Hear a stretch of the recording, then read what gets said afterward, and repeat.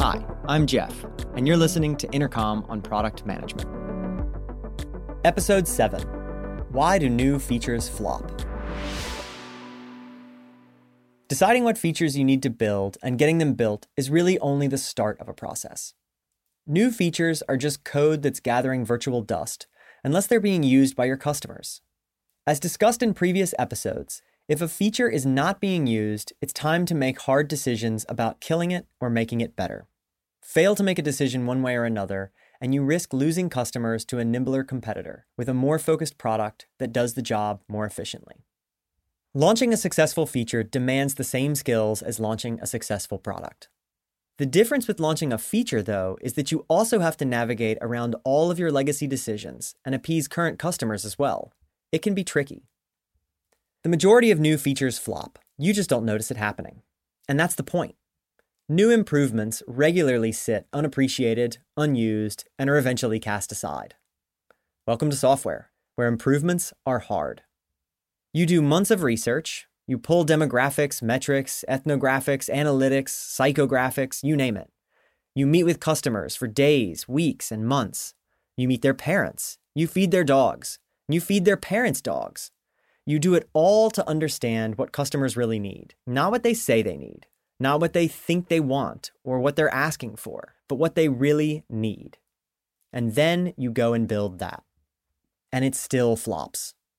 This is a tough racket. So why do new features flop? The thing is, unless customers use a feature, it may as well not exist. This is often forgotten in the rush to ship fast. It's not just about shipping code to servers or checking boxes on a roadmap. It's about getting your software used by real customers.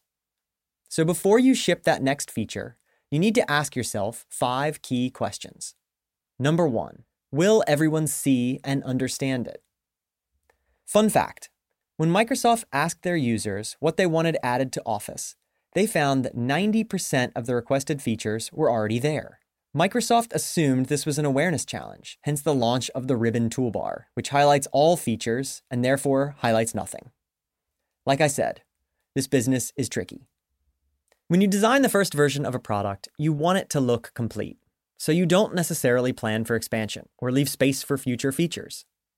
And so as you add those future features and you make space for them, often hastily, you can cause discoverability problems for your users.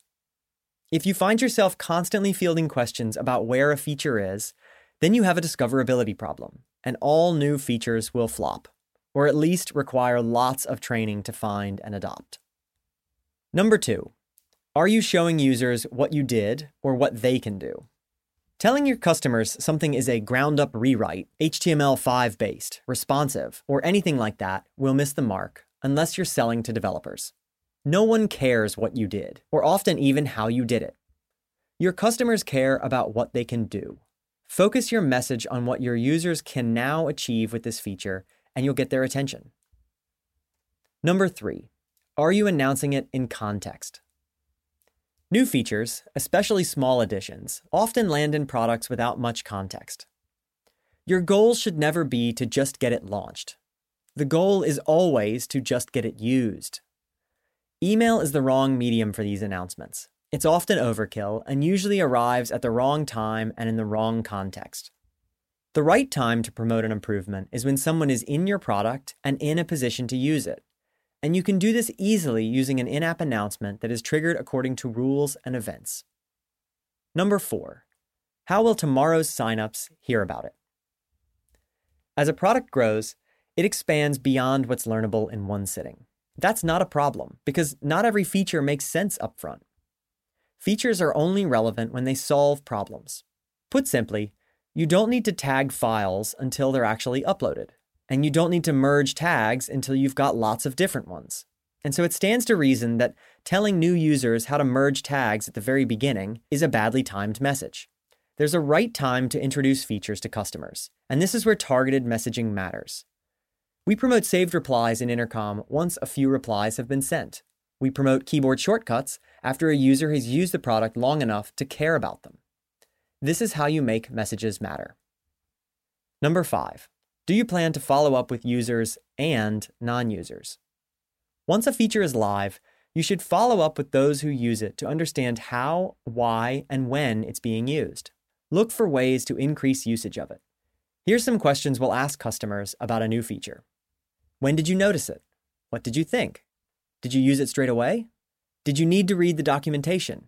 Was it sufficient? Were there any barriers to you using it? Are there times during your workday that you wanted to use this feature but couldn't? Have you told anybody else about what you used the feature for? What did you say? It's equally, if not more important, to follow up with those who don't use a feature and understand what exactly is stopping them. Often, you'll find barriers that are actually quite easy to break down.